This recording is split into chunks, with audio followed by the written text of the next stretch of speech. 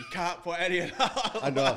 I just want to fucking get it out of the fucking. We've got the bad stuff out of the way. So today on the Tim Manor podcast show, I've got my mate Quartz in. How long have we known each other for? I've known you since you were 17. 16. What was the band that you were called that you were in with our kid? So the band, the way that I met you, yeah, through Tez and everybody, your brother Tez, was called Tito.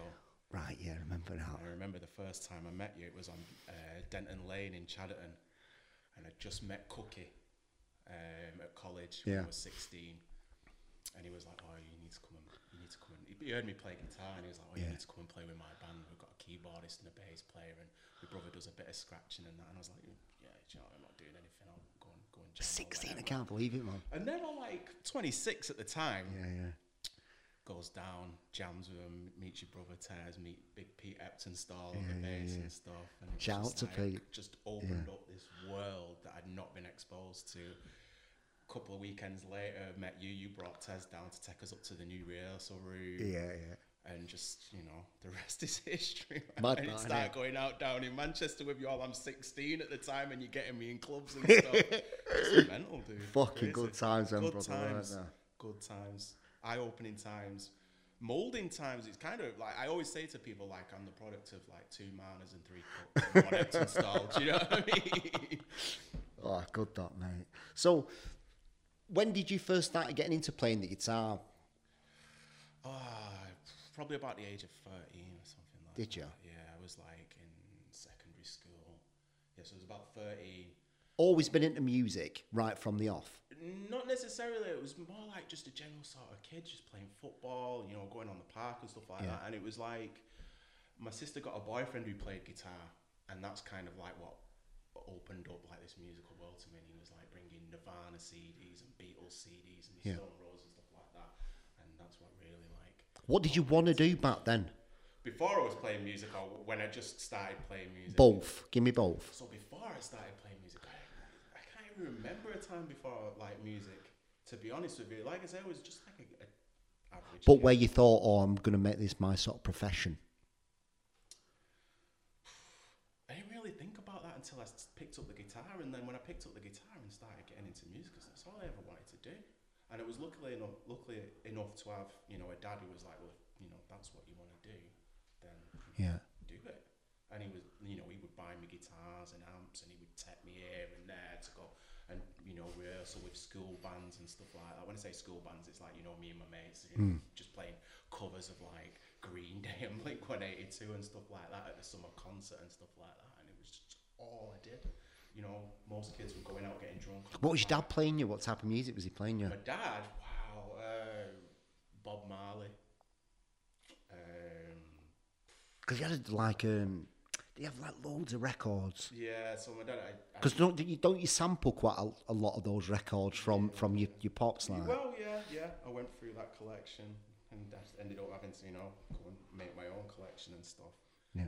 But yeah, my dad would play like really diverse stuff. So he'd like Bob Marley 1 minute, and then, you know, it'd be stuff like Led Zeppelin or Jimi Hendrix and stuff like typical sort of 60s, 70s stuff to me. Yeah. So when did the sampling sort of like take shape? Because obviously we were going, Music Box, Grand Central Records, we started getting into all that, didn't we? And then what was that point where you thought to yourself, in fact, tell people what you do? Because obviously I've just kind of done you as my mate there, and just like, I'm actually thinking there's people listening to this, they don't fucking clue what you do. I'm a sample-based hip-hop producer, beat maker, and, you know, I just go digging for records and sample them, chop them up, and make beats out of them. And then from that, you know, you get producers that like your beats, who want to buy your beats or want to work with you directly and stuff. I've been pretty fortunate to work with some underground people, not, you know, nobody really big or massive or anything like that. Local people in the States. I've been fortunate enough to release music through people in the States, people in labels in the UK, vinyl, cassette, digital releases. Mate, honestly, from the outside, like, I'm so proud of you because it's like, you know, I know we don't talk often, like, but then when you're doing like a music festival or you're working with an artist and I see these tapes coming out, I'm just like, fucking Quartzy, man. This is what you were born to do, mate. It's great. Like, I've been really, it's a lot of it is like, it's a lot of hard work and sticking to your guns. But I'm one of the luckiest motherfuckers in the world. A lot of stuff has landed in my lap, and I don't know if that's the universe because I'm putting in the hard work, Yeah, and putting that message out there, yeah, and I'm getting the rewards back or whatever. Yeah. I don't know, but yeah, I've been super lucky to, you know, Village Live getting in touch with me and putting me on Wax for the first time. Deal, that was a big milestone. You know, playing festivals and stuff like that. Yeah. Even before that, when I was just sort of dabbling with beats but not releasing music, and I was hanging out with Smee, remember Smee? Yeah. And we was doing the Big City thing, and we was doing I used to MC for Juicy on a Wednesday night at Joshua Brooks, and, you know, every second Friday of the month at Gorilla or something like that, which I hated, by the way, but it was a stepping stone to getting out there into Manchester and meeting the people that you need to meet, sort of thing. When did you know then? Was it back then doing the MCing that you thought, I'm going to make this my profession now? What was there must have been a moment where you just thought, I think just going to you. Well, no, even before that, when I met Cookie and Tez and everybody, it was just like, and, you know, we started doing gigs and we're booking, and then we started putting our own nights on at Jackson's Pit, and then we got it that busy that we had to move to a bigger venue. Like, who did that in Oldham, bro? At that time, nobody. We moved to 360 Bar and we're selling out and, you know, making. I remember Tez going, we've just made 500 quid on the door, and that's after we've paid the bouncers. I'm like, what? And I'm 16, dude. You know what I mean? I'm like, this is what I want to do, and I'm gonna stick with it. And then, you know, finishing uni, I went and worked at like Sainsbury's for like 3 years or something like that. And I was like, no, this is not for me. This is not for me. So when did you get into the drumming side of it then? When did you start getting into the sampling and the drumming? So I was at uni, I was hanging out around with Smee and doing the Big City thing, and I remember we saw a video of a guy called A-Rab Music on an MPC, just going bam, bam, bam, bam, bam, bam, da, da, da, and playing whole beats live, just hitting pads, and we just looked at each other and we was like, we need to do that. We need to do that. We need to stop making beats how we're making them and start doing it so we can start doing it live and start practicing and stuff. And that was like, what, 2011 or something like that. And it was, you know, a bit of a pipe dream in a way when you think, I'm going to go and do that. And it's like, oh, wow, this is not, he makes it look, it's like anything. When somebody does it well, they make it look easy. And it was like, from then, and I think I did my first finger drumming show 2017.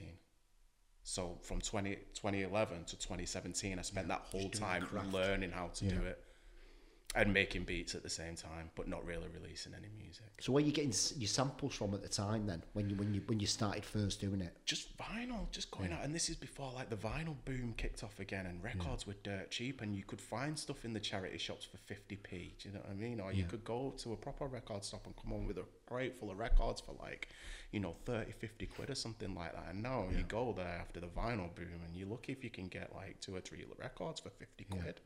Well, I think what I've loved about watching you grow is I've seen the finger drumming thing, and not that it wasn't for you, but I felt like you were replicating other people. But then when you started, the Japanese started like, I'm just like, Matt's finding his identity within that space now. And obviously you've gone through that process from 11 to what's it, and then I just thought, right, okay, he's got it now. He's going to start implementing himself. And the what's the album called? The Kashi Terry. Mate, that fucking album cover is beautiful. Well, that was all down to my cousin, who's a graphic designer. You've met my cousin, you know who he is. But I think that album in particular was like I mean, you know, previous to that, I did Village Live put Shurikens out, which was like a big thing. It was a big milestone, my first time on Wax. But then Kashi Terry, we did it all ourselves. You can tell, mate, it's got you in it. It feels like it's got you in it. It was like at a time when a company just came about called Crates, where you could do a crowdfunding thing. Yeah. You could, you know, and it's really simple. It was just a website. You upload all your audio files, you upload your artwork, and you direct people to the site. And it's almost like a pre-order sort of thing, but like you have to hit 100 pre-orders, otherwise it doesn't get made. And I think we came here and we did 2 videos, and as soon as we did them, boom! Within 4 days, I put it at 100 for like the limit of what we had to hit, and within 4 days we had 200 orders. and it carried on. And it was still, we had like a month still to go, like to get, you know, to the 100, even though we surpassed it. And I think it ended up getting like 240 orders or something like that. And you know, after that, I've done multiple releases through there. I think I'm probably one of the only guys that's done 2 double LPs successfully crowdfunded at the same time. Do you ever look at it and stop and you think Every you're proud? day. You're like proud of yourself. Every day. Are you? Every day, man. Every day. Not just proud of myself, but like, wow.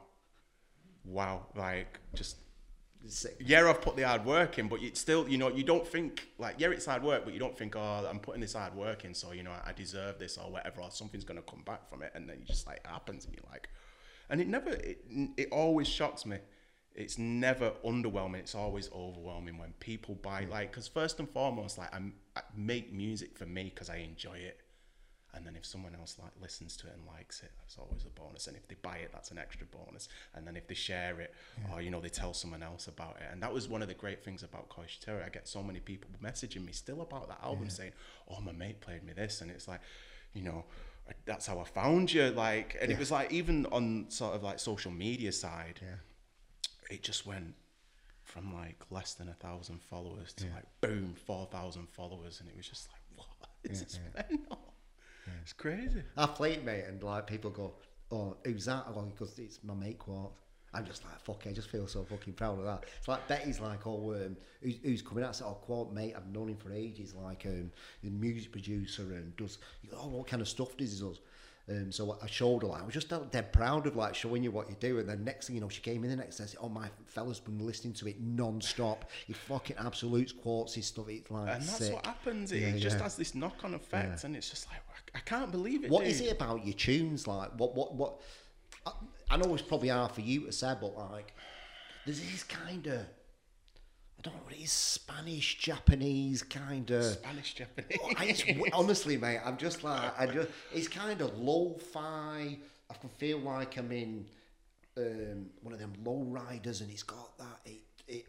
It's just, that is the nail on the head, and I think that was one of the biggest audience when you look at the stats on Spotify and stuff like that, and where the records were going. Right. It was mostly people in LA in that low rider culture. Right. And I think that's why it had such a big effect, because of the type of samples that I was using was like what they call oldies, which is what all like the sort of like the LA car culture is all about and stuff. Them oldies tunes.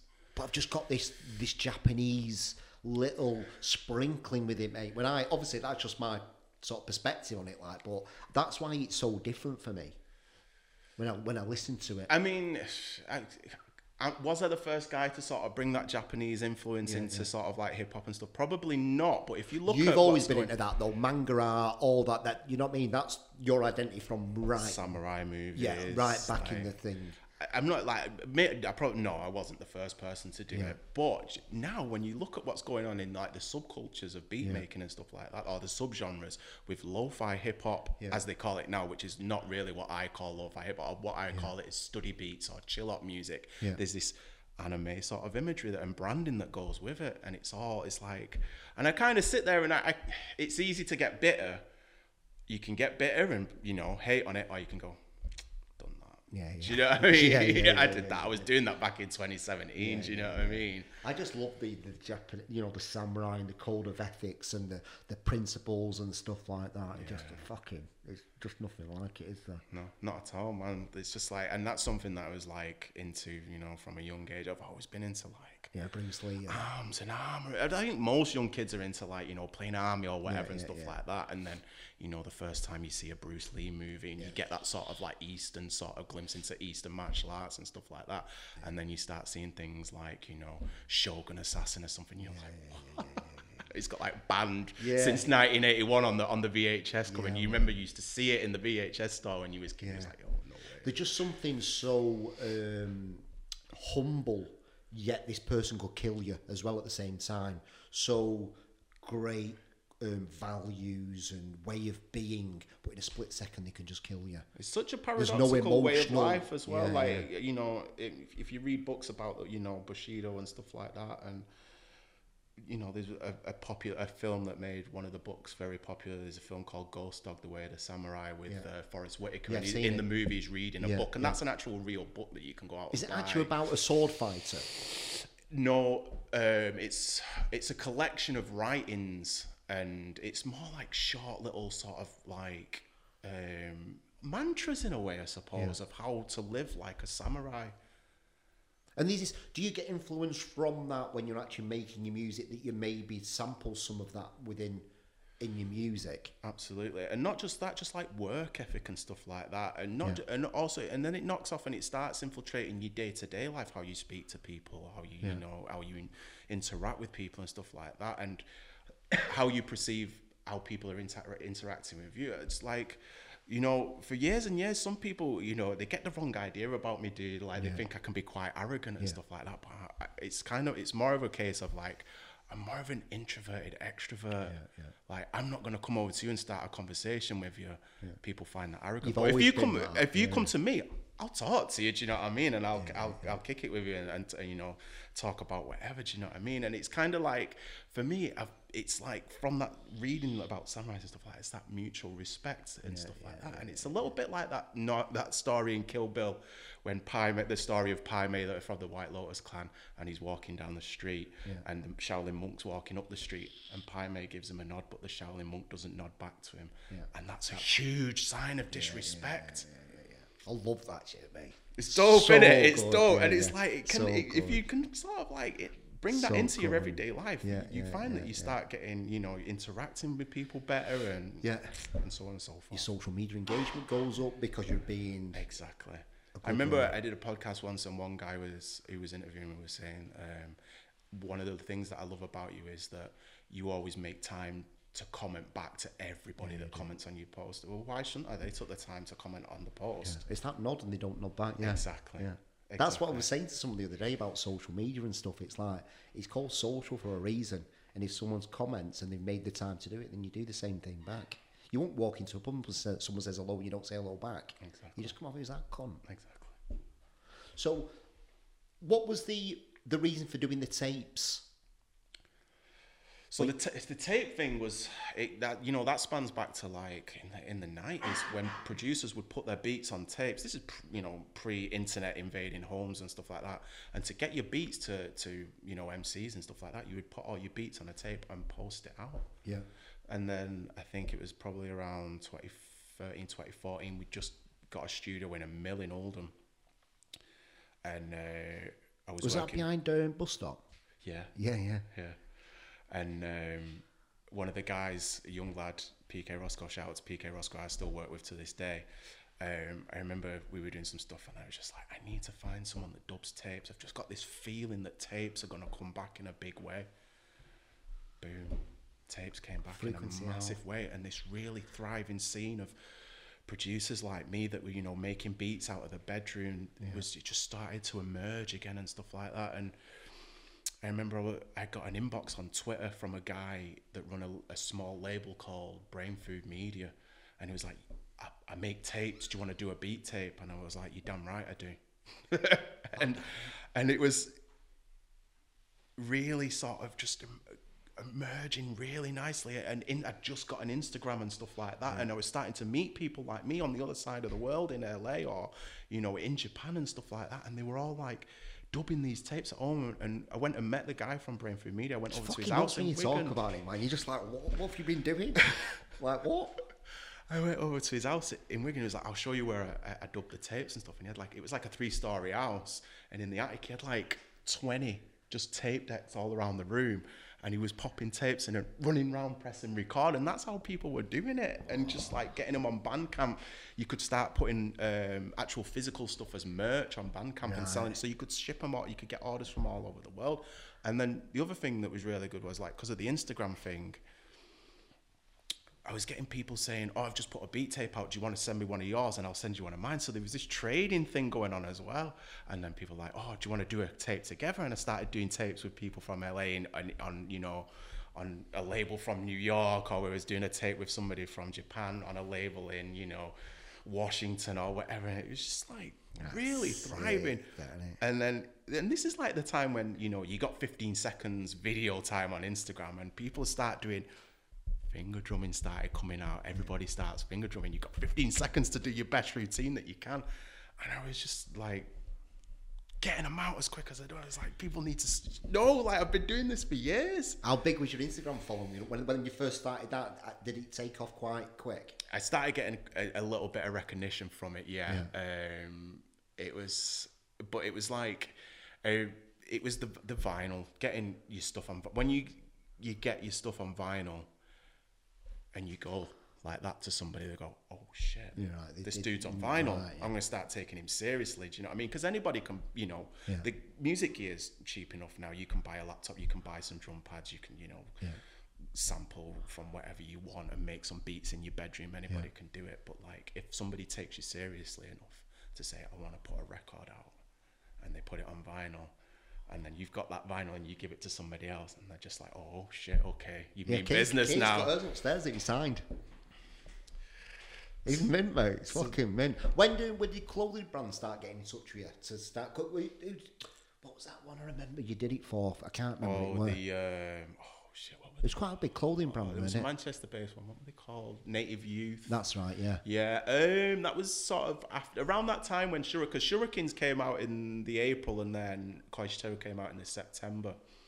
So it was around that time. Yeah. And I knew a girl that was I went to school with a girl that was working for him, so she's obviously gone in and you know, you need some music for that shoot, and I know this guy, and then that's they got in touch. Your music's perfect for stuff like that. It is, and it isn't at the same time. It's a bit of a double-edged sword, like, because of like the Japanese samples, you know, all the samurai stuff that's on there. It can be a little bit difficult to work with and stuff like that. But and you know, I've had a few bits here and there, but nothing kind of major. But so what did you do after Koishiteru? What was after that? So after Shurikens came out, that was in the April, and then in the May, we found out my dad was going to die. Yeah. He got diagnosed with terminal cancer. Yeah. So there was a lot of preparing for that. He was going through a lot of treatments. So they gave him 4 months at that initial meeting. That quick? Which was, you know, devastating. Yeah. For everybody in the family. So there was a lot of preparing for that. He started treatment, which was able to prolong it. Yeah. So I just plowed myself into music, dude. Just to blank it out. Just not blank it out, but just sort of like, just to keep busy. And I knew that if I stopped, it would upset him. Do you know what I mean? It was like, because he was always the one that was like, if that's what you want to do, do it. You know what I mean? Just do it. Like, so it was just like, just work. And I just remember, like, I remember seeing like, I think it was a Will Smith of all things interview or something like that. And Will Smith was like, the best thing about me, is that you will never outwork me. If I get on a treadmill next to you and we set off at the same time, I'm not getting off that treadmill until after you've got off. And I just thought, that's fucking great, man. Just what you need. Outwork everybody. Yeah. Just plow yourself into music. And just made a hell of a lot of music to this day. I'm still finding stuff that I don't even remember making. And it was like... Did you feel like that? Was that a time that, you know, even though it was going on with your dad, you were sort of finding yourself as a beat producer, music producer? Yeah, definitely. It was... Because obviously, you know, the Beatles, like Paul McCartney was always saying about them 10,000 hours. That was your moment right there, weren't it? I think it's one of them things, like, as well, because you've just got this devastating news, and you've always got them people that sort of like, you know, I say, oh, why do you do music? Like, just go and get a fucking job. Do you know what I mean? Go on, you know. And it's like, why? I don't want to be fucking miserable like you, going to work waking up on a Monday morning and living for the weekend. It's like, so when you get that devastating news, it's like, you don't give a fuck about anything. Yeah. So it's like, I'm just gonna. Nothing's worse than that. It's like, you don't give a shit about money. You don't give a shit about anything. Or no matter what he said to me, he just don't fucking. It's just like, I'm gonna just fucking go all out, go all out, do as much as you can. That's what he'd want you to do. And as I well. was spending a lot of time at home as well, because obviously my pops was ill and stuff, and I was looking after him and stuff, and like, it's just like, just go all out, man. And you know, if nothing ever comes from it, at least you know You give it everything you had. exactly. But yeah, so it was just like, yeah, I just put everything that I had into it. And again, going back to that thing is like, you know, I don't know if the universe heard me or something like that, and it just all came back to me. And I think like the following, like 2018, we put out Quartz FM. Yeah, remember that. The artwork was sick on that as well, weren't it? That was like mad sort of like 70s VHS sort of love inspired. that. And stuff. Who designed that one? My cousin again. Is it sick? That was like another big milestone, because it was a gatefold, and you open it, and yeah, there's a picture of me there. Yeah. And we did that, and Turning that. Yeah. it was like the whole thing run as like a radio show. It was Quartz FM, and you know, I was fortunate enough to, you know, big thanks to everybody that got involved in that. I was like getting people that I'd met through social media to send voice clips on WhatsApp. You know, doing like phone-in requests and stuff like that, or, you know, complaints about the show, just little bits like good, that. Mate. So good, so creative. And like the first single from it got. When did you come up with the idea with that? When did you think to yourself? That LP in particular was inspired by an album by, you know, my all-time favorite producer Jay Dilla. They released something after JD passed. Pete Rock put something together called Jay Stay Paid, and that runs kind of like a radio show as well. They've got little snippets in between of interviews of JD being interviewed on the radio and stuff like that. So that, sonically and audio wise, that's what inspired sort of like the theme of running it like a radio show. And then like the cover was just, I just wanted it to look really sort of just retro. And it was sort of like you were coming into this era of like, and I think we're still in that era of like, we're living in a time of nostalgia, where people are looking to the good old days, because at the moment, you know, especially everything after the pandemic, everybody's like, life's shit. Yeah. So let's, you know, remember that, you know, everybody's trying to claw back to get the good old days back and stuff. So it's like, it was like, that was the vibe, and it was like, yeah, okay, I like that. So we need to run with that. It actually wasn't my cousin who did that LP. It was Pete. Yeah, but you know what? I thought it was when I was thinking. Pete yeah. Shout out to Pete. Shout out to Pete. Sorry, Pete. Yeah. It's just your cousin's done a lot of your albums, hasn't she? In fact, I do remember Pete doing that. I think he sent it to. Yeah. My cousin took the photograph that's on the in sleeve. So yeah, and it was just like that sort of like that vibe at the time. Just really inspired the whole imagery of it and stuff. And how did that one do? How did it get received that? It got received very well, but sales-wise, Village Live, because of the success of Shurikens in Koishitheru, they went all out and did a really big run of it, and I think there's still copies sat at, you know, Village Live HQ now. You can still get that. So sort of like how it was received, it got received really well, but they're still left with a lot of copies, which is kind of, you know, I feel bad about it in a way. But then I always think, well, you know, we did a large run, you know, there's stock there if people whatever get hold of it or whatever, so it is whatever. But yeah, the first single from that got featured in DJ Magazine, and it was like the first time I was ever in a magazine and stuff like that, so that was cool. But yeah, and then I think after that, what did I do after Quartz FM? It's just a run of just, because I had all this music, get it out.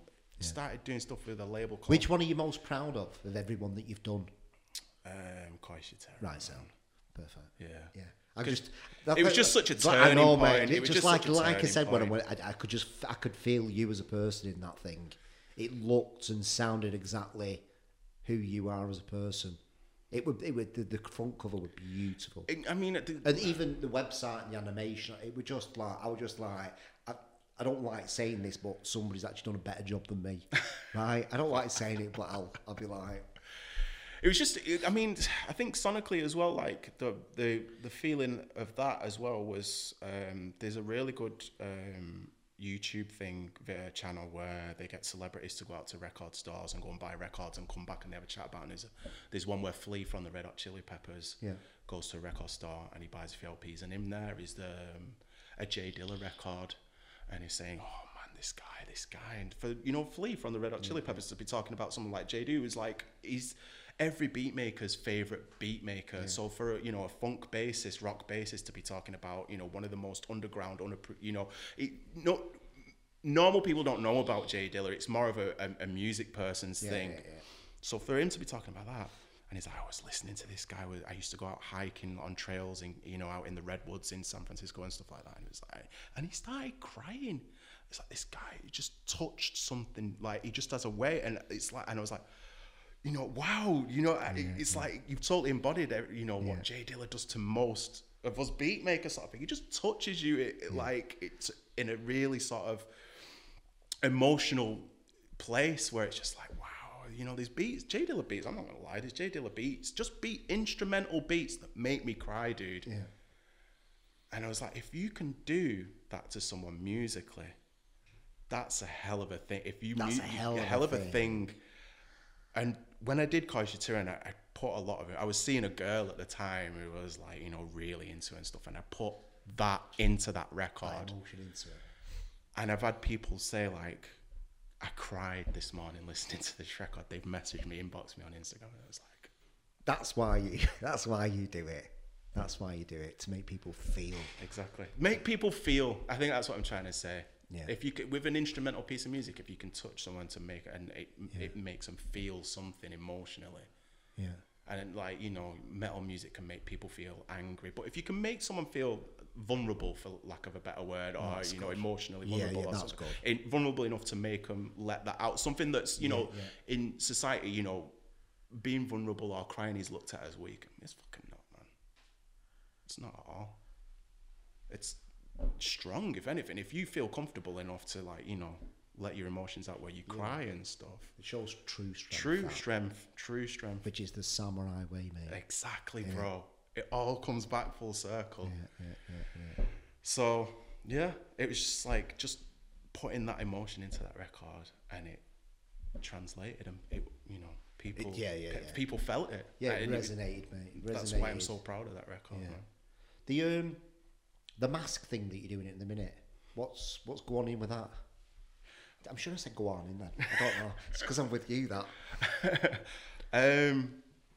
The masks was an accident. Was it? An absolute accident. I was just bored one night. I had an MF Doom mask sat there. It's not even a proper MF Doom mask. It was something that I bought years ago off eBay or something like that. It was like a costume. Are they going mental? Are people just buying them? I had a box full of stickers and a mask there, and I'm sat there one night and I'm like, I'm just going to put all these stickers on that mask. Ping, ping, ping, ping, ping, ping. I want one. Oh, what shit. Crazy. Okay. It's like you've not planned anything. You've just put it out there, the frequency, and it's just like, yeah, Matt, like what you're about, pal, here you go. And I think it's a combination of three things, I think. Hard work, putting it out there, and my old man looking down on me. Yeah. 1,000,000%. It's like, and it was at a time where the masks came along so fucking perfectly timed. Did they? Music was just like, the pressing plants were getting backed up. Yeah. If you want to make money off music now, you have to be doing sample packs. You have to be doing content every day on social media. I'm 36, dude. I ain't got fucking time to do all that fucking fancy. Some of the shit that people do it when you feel it, and that's what I love about you. You're not doing it just for the sake of it. When you hear your music, or you know that Matt's felt it. He's not doing it for fucking anything else. It's like a little bit towards that after my pops died. It was like a little bit. Music was getting a little bit. Yeah. It's getting like a job there. Yeah, I'm just doing it for the sake of fucking doing it, and it was like dragging it. And then, you know, COVID hit, and the pressing plants start backing up, and record labels can't really, you know, they're waiting 6 to 9 months for records to come back, and you're like, okay, I was lucky enough to get a couple of singles on Spotify that had over 1 million plays. 0.004 pence every play. All right, I'm gonna get a couple of, you know, a little chunk of change every quarter, you know, every 3 to 4 months. It's like, okay, this is not a viable means of making money anymore. I'm not willing to start doing content every day on social media to push people to go and buy stuff, or, you know, I'm not gonna start creating sample packs.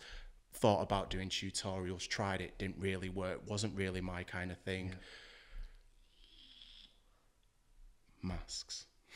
It's like it came a lot just at that point when I'm like, what the fuck am I gonna do if I can't make money off music anymore the way that I want to make money off music? What am I gonna do? Masks. And it came along.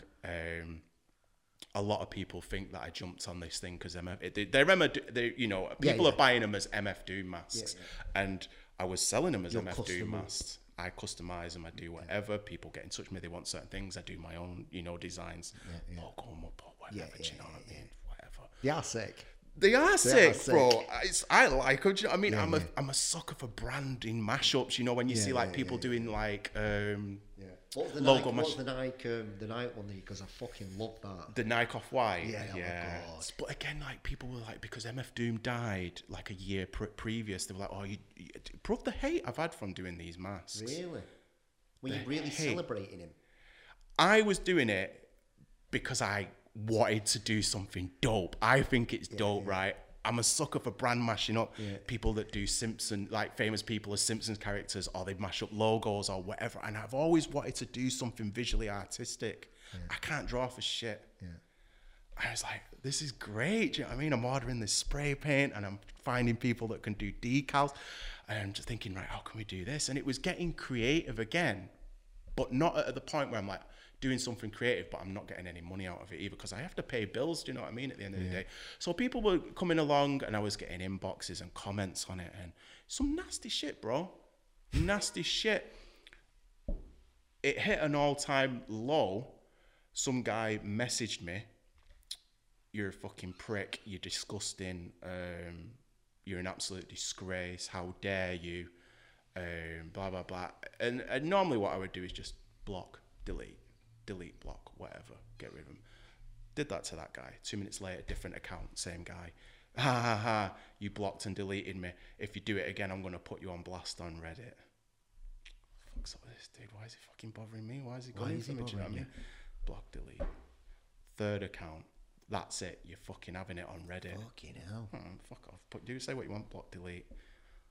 That evening, gets an inbox. Somebody that follows me. I don't know who it was. I don't follow them. Talk of the town, you mate. What are you talking about? Sends me the link to Reddit. Bro, it was going off. What were they saying? Oh, this is fucking trash. Who's this fucking guy? Who does he think he is? This, that, and the... Did your head just go in bin? Just went in the bin, but because I'm not a keyboard warrior, bruv, I can't be doing with these people that want to trash talk you. I actually skipped a part of that story. So the third message I got from that guy, he went, I'm going to put you on blast on Reddit. I tried to call him, bruv. Did you? Not on a thing like, I wasn't going to kick off with him. It's just like, what's up? What's up? What do you want me to do? Like, what's up? What's up? Yeah. He didn't answer, so I'm like, fuck it. So that night, blah, blah, blah, all goes off. And I was just like, I can't be arsed with this keyboard warrior shit. And then I get another inbox. Some female MC that did a couple of tracks with Dooms put me on blast on Instagram. We need to get a cease and desist on this guy, blah, blah, blah, blah, blah, this, that, and the other. I'm just like, I'm getting inboxes from people that I know in the music scene. Wow. You okay, bro? Have you seen this? And I just shut everything down. Did you? Just deactivated everything, turned the shop off, the big cartel off, turned everything off. So I'm going to give it a week. I'm going to have a think about it. I need to think about how I can still do this because it was going off. The orders were fucking flying in. I had all these masks, you know what I mean, and orders to do. Work on these orders. Let everybody know that's ordered stuff that you've turned everything off. Tell them why you've turned it off. Blah, blah, blah, blah, blah. Do it for a week. That Reddit post was going on and on and on and on and on. And I'd say it was about 70% in this guy's favour and 30% people were battling my corner and stuff. And it was like, all right, nice. Do you know what I mean? At least there is some people out there that are backing me or whatever. And then after a week, I just turned everything back on. Nothing. And there's been nothing since. And because I don't sell them as MF Doom masks anymore, I sell them as Gladiator masks. And people, if they want to buy them as MF Doom masks, and they want to sit when they bought them, if they want to post pictures of them as MF Doom masks, that's up to them, dude. I'm selling Gladiator masks. That's crazy, that. The beef was unreal, bro. The beef was, I can't be doing with all these keyboard warriors. Do you know what I mean? Come and say it to my face. Do you know what I mean? I'm not going to I'm gonna smack you or anything like that. You know what I mean? But if you got something to say to me, come and say it to my face. Don't hide behind a keyboard, man. What have you got coming up? What music have you got coming up? Music wise, it's the music's kind of slowed down because the masks has just been going off. So it's kind of like I've been working. I just did something with 2 guys from Chicago, a duo that were really dope. They got in touch with me. They really liked the beats. Yeah. That got put out. We did a run of cassettes and stuff. But even that, cassettes are struggling. Yeah. You know, we can get cassettes done, you know, and get the turnaround times like 2 weeks. It's not like the wax. So that's struggling. It's just everything seems to be really pushing towards that Spotify, getting on the editorial playlists on Spotify. And again, it's like, it's not what I got into it for. So I'm just going to do music, but not really with the name of like, you know, making money off it or whatever. Just do it because it's fun. And then, you know, that old mantra of if it's fun, then carry on doing it. And if somebody else likes it, that's a bonus. So we did that with the 2 guys from Chicago. I've got something with a guy from Carolina. Most of this year's mostly working with MCs, not really much instrumental stuff. I'm sat on loads of instrumental stuff, but it's like I kind of want to see it on physical formats. So we'll see what happens over the, you know, when everything starts to get back to normal and picking back up, if it ever does. Yeah. And just, if you were going to give like a young kid advice getting into this game, what advice would you give them apart from don't do it? Do it. Do you know, music it seems to be like one of the biggest pastimes now. Yeah. Actually making beats. People, the equipment's becoming more affordable and stuff, and you see more and more young people, old people, females, all kinds of people from all over the world. I follow some really interesting people, you know, from old women in Japan sat in their little house with little gear setups and stuff. And it's like, even, you know, last time I saw Ortez, like, he was like, he's still making music, but he's not really bothered about it. He comes home from work, he turns everything off, he lights his incense, and he just lets go. And it's like, I love that part of it, that it's become this pastime. It's people's gym, or it's people's, you know, going to the pub or whatever, or, you know, sack your Netflix account off and go and make some music, man. So it's like, I would say, my advice is, if you're gonna do it because you love it, not because it's some fad that everybody else has done, or because you want to be big on social media or anything like that. Yeah. Do it and just be creative, man. Do it as a release. Yeah. I'm gonna finish on that, mate. No worries, dude. Right. Everybody knows how many people I've had on the podcast. Everybody needs to go and follow Quartz. Out of everybody, I want people to go and follow Quartz. It's cute. In fact, what is your Instagram handle? It's Matt Quartz, so it's MattKuartz. I thought it was just Quartz for some reason. Please go and follow my mate Matt. He's the fucking bollocks. Mate, thank you so much. Cheers, Tim. Always a pleasure, dude. Always a pleasure. Thanks, everybody. Goodbye. Bye.